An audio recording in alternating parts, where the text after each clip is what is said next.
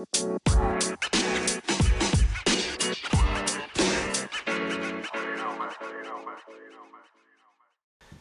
is everyone doing out there? This is the 13th episode of Cooper's Chalk Talk. So today I'm going to be talking about actual auto car loans, just kind of talking about the actual enormous bubble that is kind of rising. Once again, not being in the auto industry so much, not being very aware of this, to be in all honesty, and then talking to a buddy who's actually in the car industry yesterday, went and had some dinner, and he was kind of telling me just kind of what he was kind of seeing on his front. And then, once you start doing a little bit of reading, it is kind of shocking to see what is going on in the actual auto loan department, just as this bubble is kind of growing. And, once again, seeing some numbers that really haven't really shown, what is about to pop since, early 2008, I believe, just kind of from my reading. So some kind of shocking numbers there. And then also I want to talk about the NFL draft. Some really, I'm not going to break down team by team, nothing like that. But really just talking about some of my favorite offensive players, getting ready for the actual, just in where they actually landed, and just some of the, I think, biggest fantasy implications,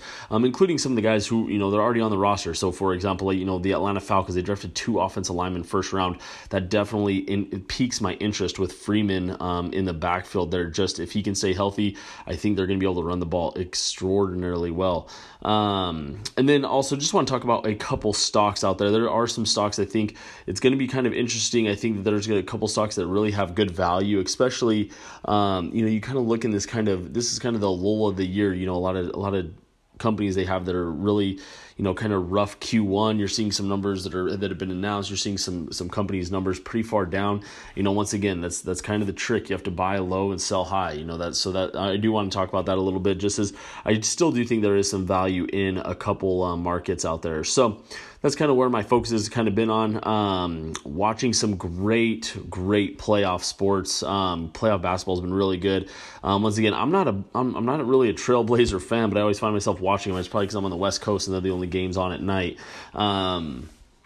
But nonetheless, I've been watching them. I think this Denver Nuggets Blazers series has been outstanding. They had a 4-time overtime game the other night, which was pretty wild. I didn't stay up and watch that entire game, kind of crazy. But the one thing I will tell you is that NHL hockey's been pretty incredible as well. Definitely pulling for the Columbus Blue Jackets, not for really any reason other than, they're just one of the teams I've never seen really be great, and they knocked out the Lightning in the first round.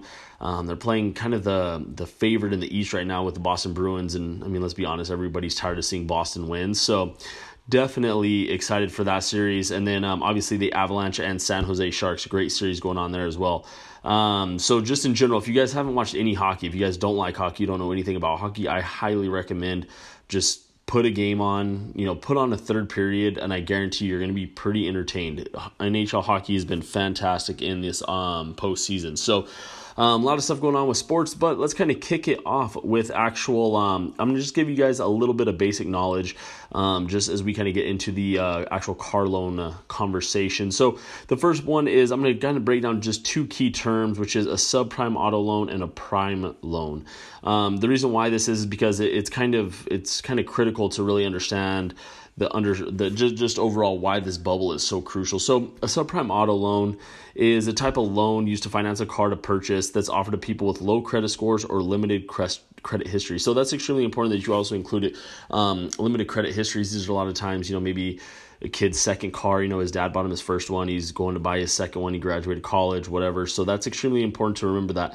This is also including limited credit histories. And then prime loans, I just think it's important. So a prime loan is generally somebody that has a good credit score.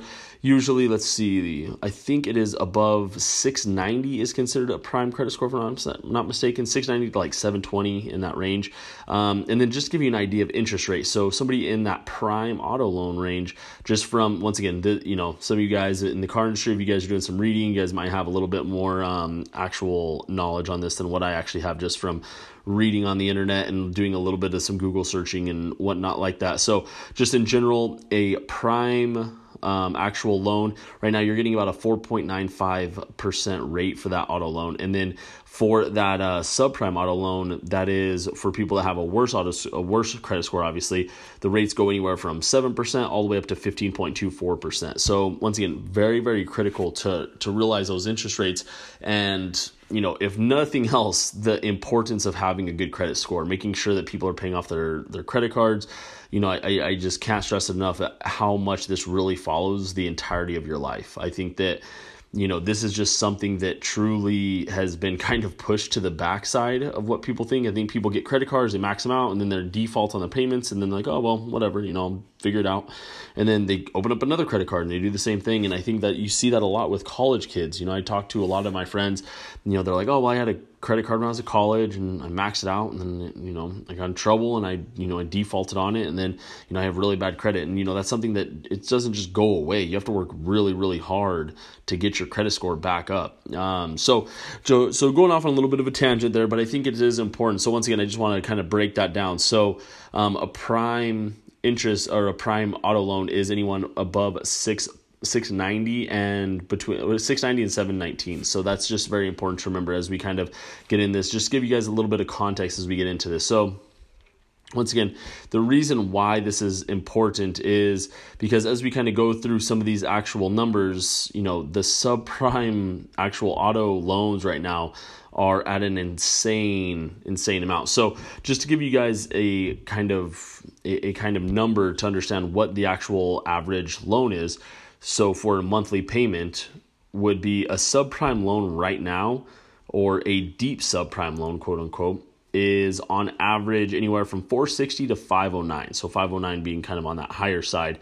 And then a prime loan is anywhere from 428 to 521. So the reason why that's important is, if you look at that bottom side of it, that it's substantially smaller. And once again, I know some people are like, well, I have good credit and I have a much lower car payment. This is just on average, just on average of what you're usually seeing. So the reason why this is because you're seeing kind of that general cost of what people are paying for their actual monthly payments. So, with this being said is, I live in Phoenix, Arizona, and, if you drive around Phoenix, I swear you see everybody is in a Tesla, a Mercedes, a Cadillac, something. And, I promise, there's just no way that everybody is making enough money to afford a $500 car payment.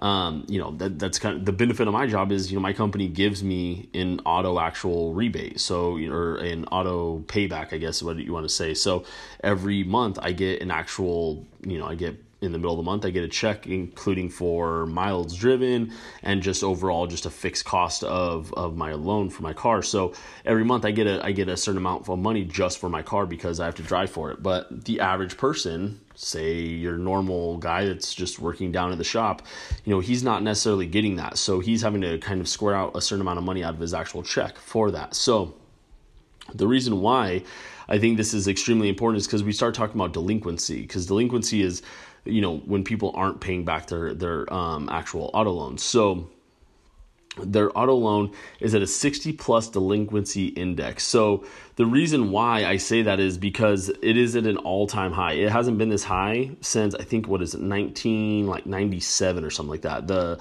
actual subprime delinquency index has never been as high as what it is right now.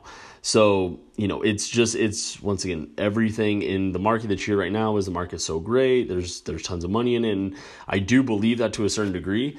But I think with that being said I think that we have also created somewhat of a subculture of everybody trying to keeping up with the Joneses. So people are taking out loans to go get cars that they can't afford. Just the same thing that we did. What was that? 12 years ago for the housing bubble crash, for that whole market crash, literally just 12 years ago. Now we're just kind of transitioning into an actual auto industry loan that's kind of bursting. So people are going and getting cars and then they can't pay for them. So then they're being delinquent on them.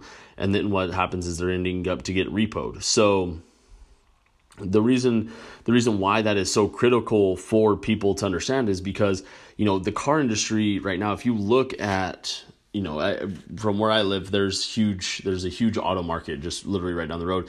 And just the other day, there was like a Dodge Ram. They're like giving away Dodge Rams. It's like they had like a $10,000 rebate like brand new Dodge Rams, because they're basically trying to pay people to get out of their cars to get into new ones, because people just aren't buying cars right now. People can't afford to buy cars. And on the other side of it is that people that are taking out loans for cars, a lot of them can't pay it off. And once again, the reason why I talk about this is it is all about that subprime loan. People with bad interest rates that have gone into cars, and now they're just going delinquent on. They just can't pay for it. And then, it's just kind of one thing after another. So as you kind of look into this, so the United States auto loan debt, if you look at it from 2012 to 2015, it was kind of on a pretty steady high on the year over year percentage change. It was growing about 9% in that range, and then all of a sudden you see 2015 and it drops drastically when the Fed actually ended their easy money policies and began tightening auto loan debt. Just really grew and just tanked essentially. So you saw this at kind of its high in like the quarter 2, quarter 3 in 2015, got all the way up to about 9.5%. And that's quarter over quarter growth. So then all of a sudden you go down, and that's once again, it had a strong Q3 in 2014, strong Q3 in 2013. And then you go to Q3 of 2016, and I mean, it was at like a 2% growth rate. So that shows a 7% pullback since then. And then on the year after that, you see only about, maybe about a 3.6%, 3.7% on Q3 in 2017. So once again, just a crazy full pullback on since, the actual Fed started pulling back on what they're allowing for auto loans and actually increasing the actual Fed rate as well. So I found this kind of interesting because, I actually have quite a few friends. I think that the auto industry, I think there's a lot of people that actually work in the auto industry, especially, I'm in sales. I know a lot of friends that are in sales with cars. And I think that, with this it's going to be kind of crazy to see what kind of happens in the next 2 to 3 years. So, just as I did a little bit more reading, the bigger problem was this flooded like auto loans coming a few years down the line. Autos just basically dropped in value 40 to 60% after a couple years of them owning it. So, you go out there, you buy a 2018 or I guess 2019, you buy a brand new Mercedes, you drive it around, and 3 years later, that car's worth on average, and once again, this is on average, it's down 40 to 60% in value. So then you're turning around there, and if you're not leasing the car, so you can't just turn it in and turn over the keys and give it back to them, essentially what you're doing is you then have to go back and just really look at it and be like, man, I just paid $45,000 for this car, and now this car is worth $25,000, or, in that ballpark. And then you look at, if someone wants to get out of it and they still owe, let's just say, for example, they owe $32,000 and they still owe $24,000. And then they try to turn around and get back. They want to trade that in and get out of it. All of a sudden they're $8,000 in the hole. So going into their next loan, all of a sudden they own $8,000. So and once again, the reason why I want to get back to this subprime portion is because, like I said, it is also for people that don't just have bad credit score, but don't have really a history of credit score. And what do a lot of those kids have? They have student loan debt. So all of a sudden, they're getting out of school, they're getting their first job, and then all of a sudden they get a student loan debt that they have to pay back every month. So then they get a $250 bill that they have to pay for that. Then they have a $400 bill they have to pay for car insurance. And then, they're paying rent, which is, the rent, it's kind of interesting. Rent is kind of at a decent price right now if you look at the year over year prices of actual rent. But still, you figure that, kid's paying $1,000 for rent, $250 in his actual student loan debt, and then he has a $400 car insurance payment, $100 phone bill. It's like, well, these kids are essentially just like going to work after school to pay to be alive, and if you look at anything online, obviously kids aren't just going to just sit there and just make money just to pay bills. That's just what happens. So essentially what happens is you start to see some of this stuff, kind of start falling to the wayside. So someone's going to be like, oh, well, if I'm not going to pay something, what can I not pay? Well, I have to have a roof over my head. I feel like everybody's been like really feared into these actual student loan debt at this point. So everyone's super scared about their student loan debts, and everyone knows that doesn't go into bankruptcy at that point. So what's the easiest thing to default on? It's a car.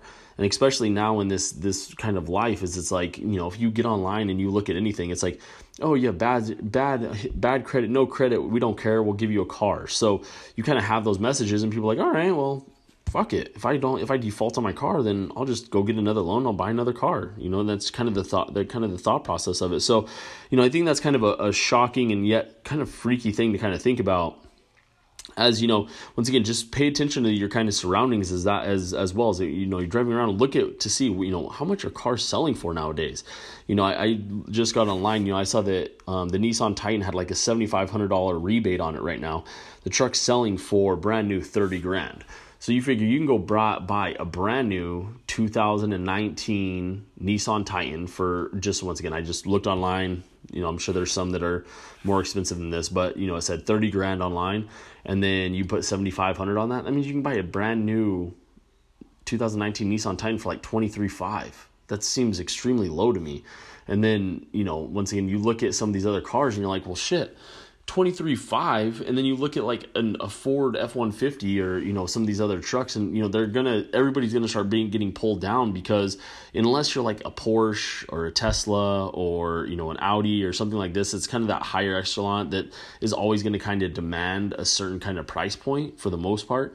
Everybody else is going to start getting pulled down, because if you're going to go shop for a truck and you do want to go buy a truck, if you do have a good prime, you can get a prime debt or a prime loan, and you're only going to get a 4.25 interest rate, and you can buy either a 2019 Nissan Titan for let's just say $23,500, or you can go buy a 2017 F-150 with 30,000 miles on it for that same price. You're probably gonna buy the brand new one with a rebate.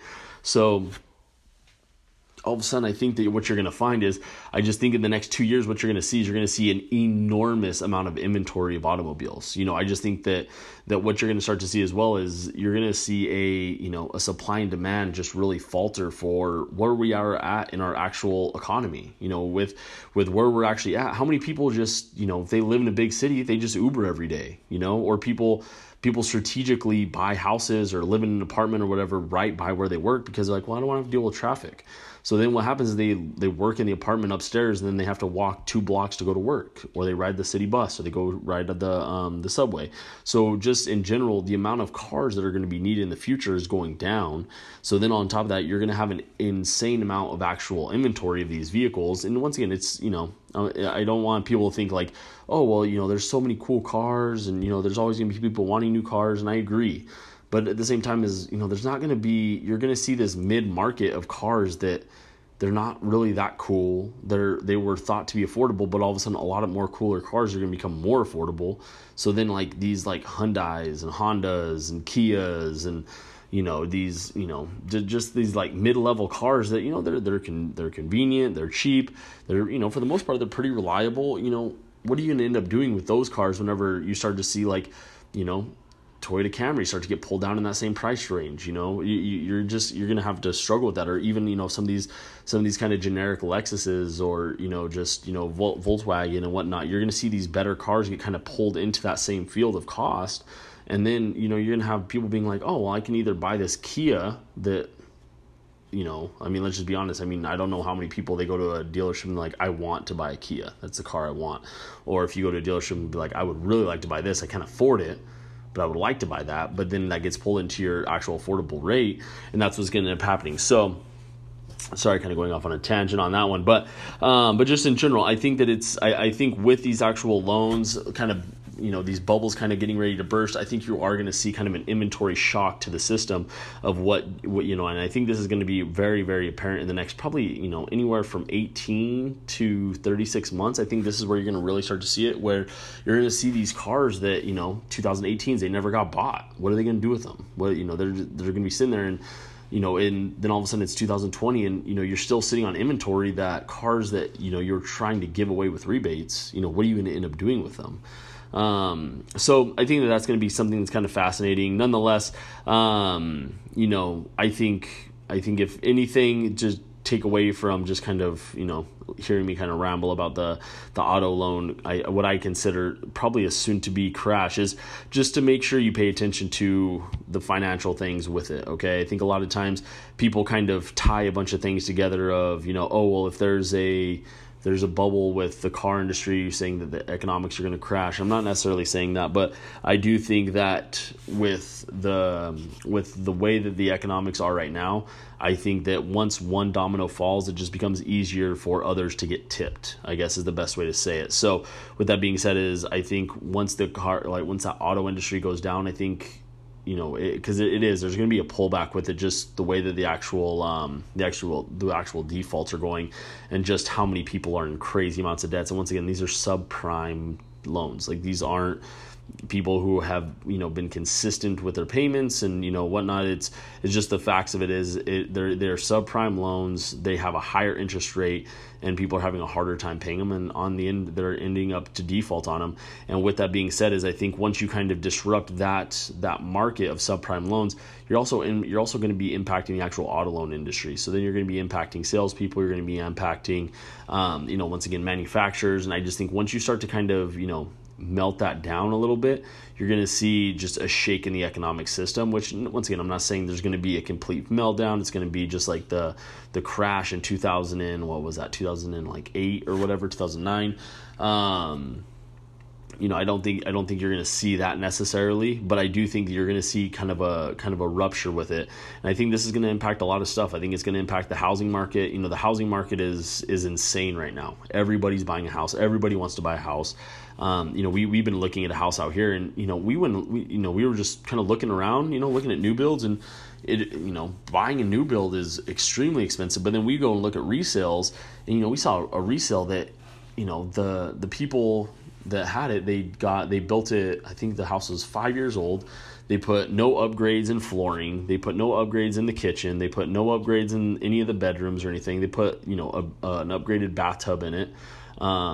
They had a pool in the backyard, but they ripped out the actual stove that was mounted on it. So you just had an open gas line that had been capped, and they're asking $500,000 for this house. And it's like, I realize it's built 4 years ago, but the way that I'm looking at this is, I'm like, to buy a new build, to start out, just no updates or anything in this same general area, looking at about a $500,000 new build. So once again, you look at it, goes right back to the same market of, well, am I going to buy that house that's on the market for $500,000 resale, that if I want to get it the way that I want to get it, I'm gonna have to put in close to $100,000, new flooring, new cabinetry, let alone I have to do just like some common basic things, just you're going to have different tastes than other people.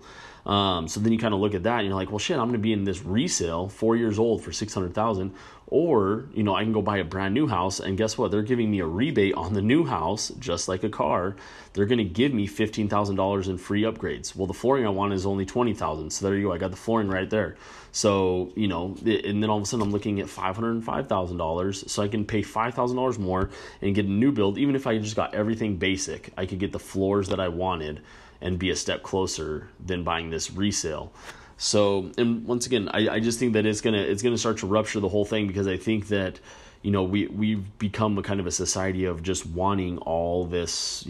Everybody wants a house, everybody wants a car, and just the pure facts is that we probably don't need to be building as many houses as we have, is because I don't think there's that many people that can truly afford a $500,000 to $600,000 house. It's an expensive house, $500,000 to $600,000. That's not a cheap house to be buying. Let alone, you see these resale houses, and you look at the tax credit history and the resale history on it. This house 4 years ago sold for $275,000. $300,000 in that range, and now they're asking $500,000. I'm like, I realize the market's doing better, but this house is not worth $500,000. And I think that people are making poor financial decisions because they are doing it off pure impulse. They're like, oh, I have to buy a house. The housing market is going to go up. It's going to go up. It's going to go up. I have to buy now.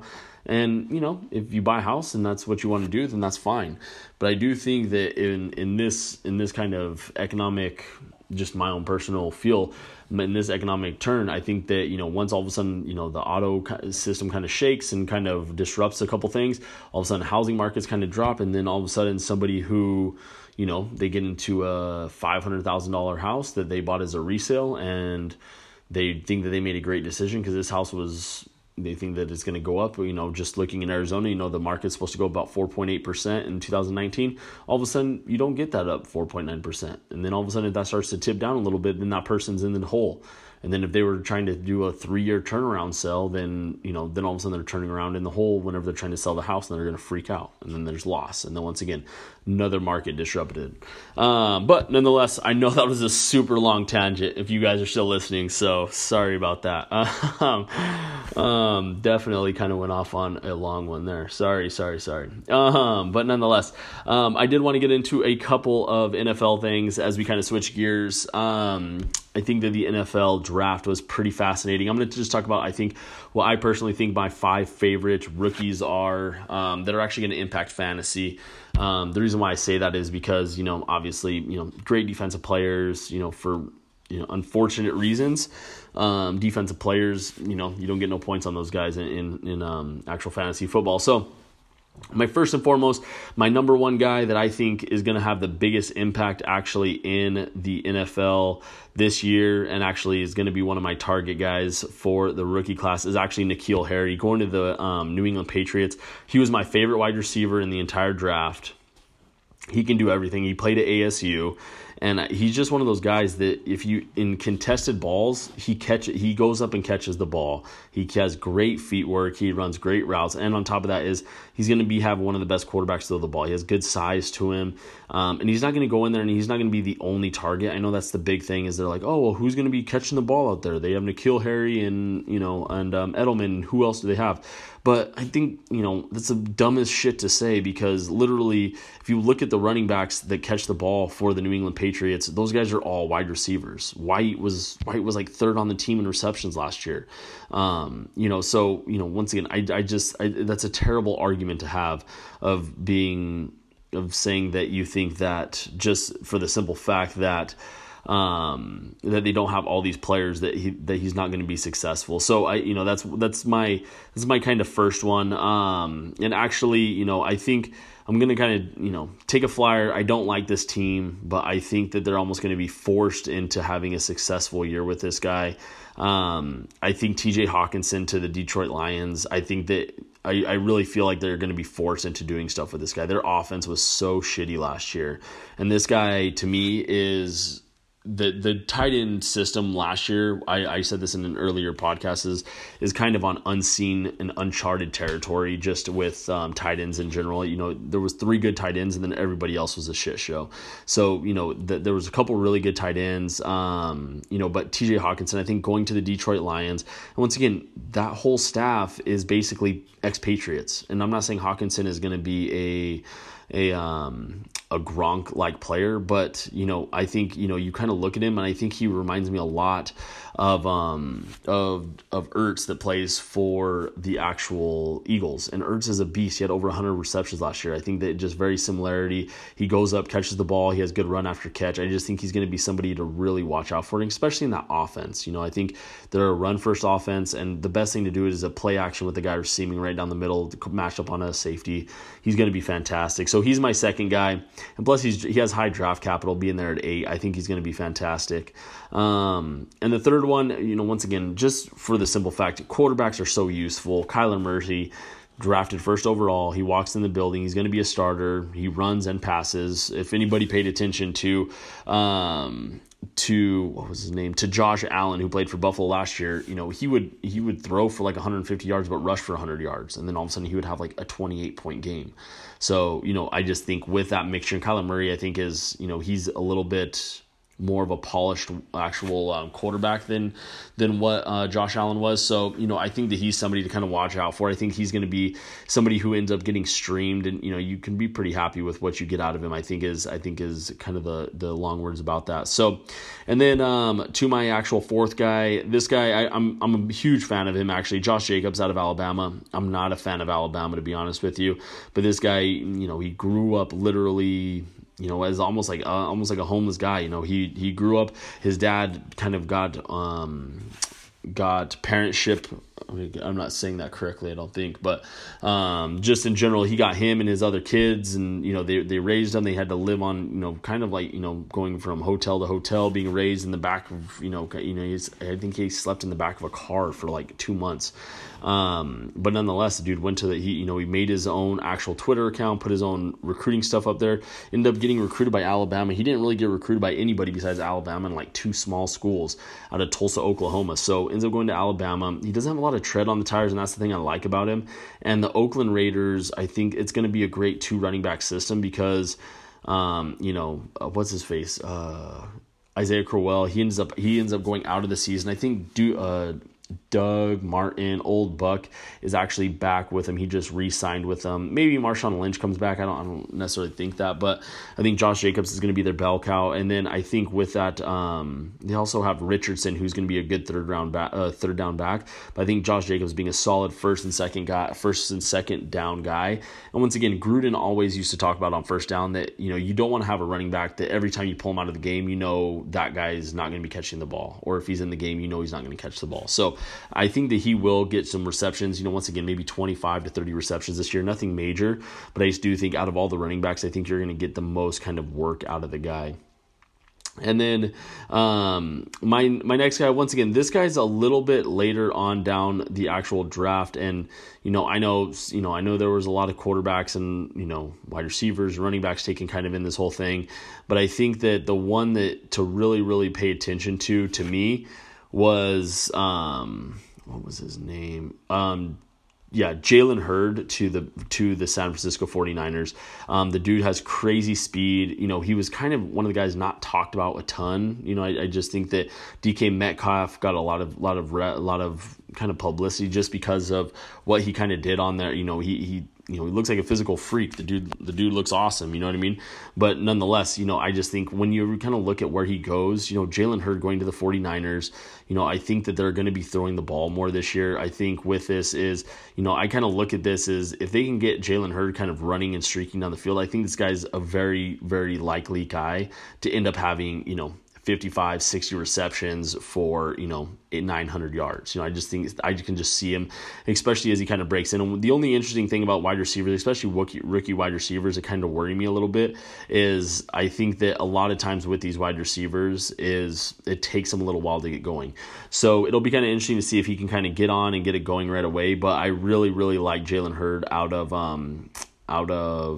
Baylor. So that was the guy that I wanted to talk about because I had kind of had him circled just watching kind of some of his highlights and whatnot, and I thought he looked like a freak athlete. So definitely excited for those 5 guys. And then just some other actual fantasy guys that I think are going to be really greatly impacted is with the actual drafting. I kind of hinted at this. So Atlanta Falcons, they drafted the first 2 players, offensive line. I like that for Freeman a lot. I think that's fantastic. I just think that's going to be ideal for him, to be honest with you. And then, the Bengals draft, offensive lineman, once again, I think that's fantastic because they're going to run the ball more. They're going to have more ownership to that. And then to be honest with you, I think the other really big draft win out of this was the Philadelphia Eagles drafted that offensive tackle out of Washington State. He was the best pass blocking tackle in the draft, according to the experts. We'll see whenever these guys actually line up and play. But nonetheless, if they can keep Wentz healthy, that's a big win for fantasy because Wentz is a fantastic quarterback, and he didn't really move at all last year, but I think he was really actually still pretty hurt. So I think that's going to be somebody to really watch out for. I just think that offense in general, if they can keep Wentz upright, I think all factors of that offense will get a lot better. And once again, I think Ertz is a fantastic guy. And then just kind of going into the other kind of, I don't know, I would say the last portion is the Jacksonville Jaguars. I think picking up Jawan Taylor, I think that it's kind of forgotten how good their running back is there with Jacksonville. I think that he was hurt all of last year. I think that in general, the Jaguars were kind of this forgotten team last year because they were so bad. But them drafting that offensive tackle shows ownership back to the offensive line. And then on top of that is, it hopefully, with Foles kind of going there as well, the overall offense of the Jacksonville Jaguars should be a little bit better. They get Lee back, who had that terrible leg injury last year. So I think that that's somebody to really watch out for. So those are kind of just some implications that I think kind of come from the draft. And then getting into some actual stock news. So going in through the stocks, I think that the Friday was actually a fantastic day for the market. Pretty much everything was up, but I still think that there's quite a bit of actual. I don't necessarily want to say value, because I think that it's starting to get sucked out at this point, but I do think that there's some interesting kind of stocks. I think, once again, I've been paying attention obviously to the marijuana stock price.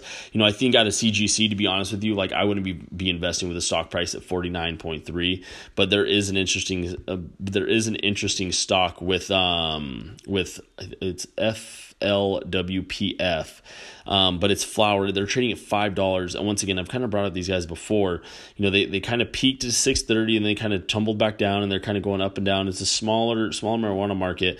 But I think with these guys, I think this is going to be one of the companies that ends up getting bought out. And then all of a sudden you see them going from $5 up to about like $7. So once again, if you have a stock at $5 and you own 500 shares of that, and it goes up $2, you're feeling pretty good. You just made $1,000. So, I don't think that it's going to go much lower than where it's at right now, sitting at that $5 mark. I think it's been pretty consistent right there over the past, maybe 60 to 80 days. So, I think that that's something really positive as well.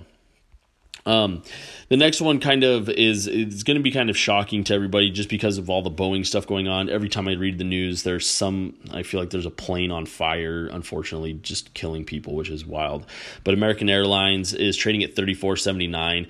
That Boeing really, really impacted American Airlines. They have a lot of Boeings on their actual flights. But just in general, at a sale price right now at $34.21, I think with that being said, I think, if you invest long-term wise, I think in 52 weeks, you're going to be looking at, about a $10 to $12 gain right back up to what it was. I think, I think American Airlines, usually trades right at about anywhere from $40 to $45. I feel like that's pretty regular for them. So once again, if you can get in at $34.79, you're going to see that could jump back up. Once again, it's all about what you guys want to be able to do with your actual stocks. So those are the two that kind of caught my eye the most. There is kind of one other one. It is, and once again, this is just kind of one that I don't really know a ton about the company. I don't usually like to invest like this, but I actually read a lot of articles about INTT. So it's for InTest. So the reason why this company I kind of caught my eye is I just saw that in this industry, it's kind of going up pretty fast. And, it's been kind of rocky over the past, I don't know, since I invested, I don't know, maybe 30 days ago, it kind of went down, and now it's kind of peaking back up, and you kind of see some of these ups and downs. But I think in this market in general that they kind of float in, I think that it's going to start to, in March kind of outpace a market in general. But I think you're going to start to really see them kind of start to gain on this as well. It went from 694 on Friday up to 702, and I think that you're going to start to see a peak as well. I think that they had a pretty good Q1. I think their Q2 is going to be pretty strong as well. So I think with this as well, you're going to see a company kind of bounce back, and I think you're going to have some opportunity. Once again, a company that kind of trades, probably in, I would say, closer to probably around the $8 to $8.50 range, trading at about $7. I think that that's probably realistic in the next 52 weeks. You can probably get them out at $8 to $8.50, which once again, I'm all about making money in, you're not, I think a lot of times people buy and they're hoping to make $1 million on a stock, and, that's totally fine if you want to put $1,000 in a stock and hope that it's Amazon. It's 100% fine. I usually like to, invest, and then I like to be very cautious with my money once it kind of goes up and down, and pay attention to what's kind of happening in the market. Certain stocks I kind of put in and leave in. For example, like Verizon, Clorox, they both pay fantastic in dividends. So, those are stocks I have no problem with putting money in, and I just kind of let them sit because I'm going to end up making my money back on dividends anyways.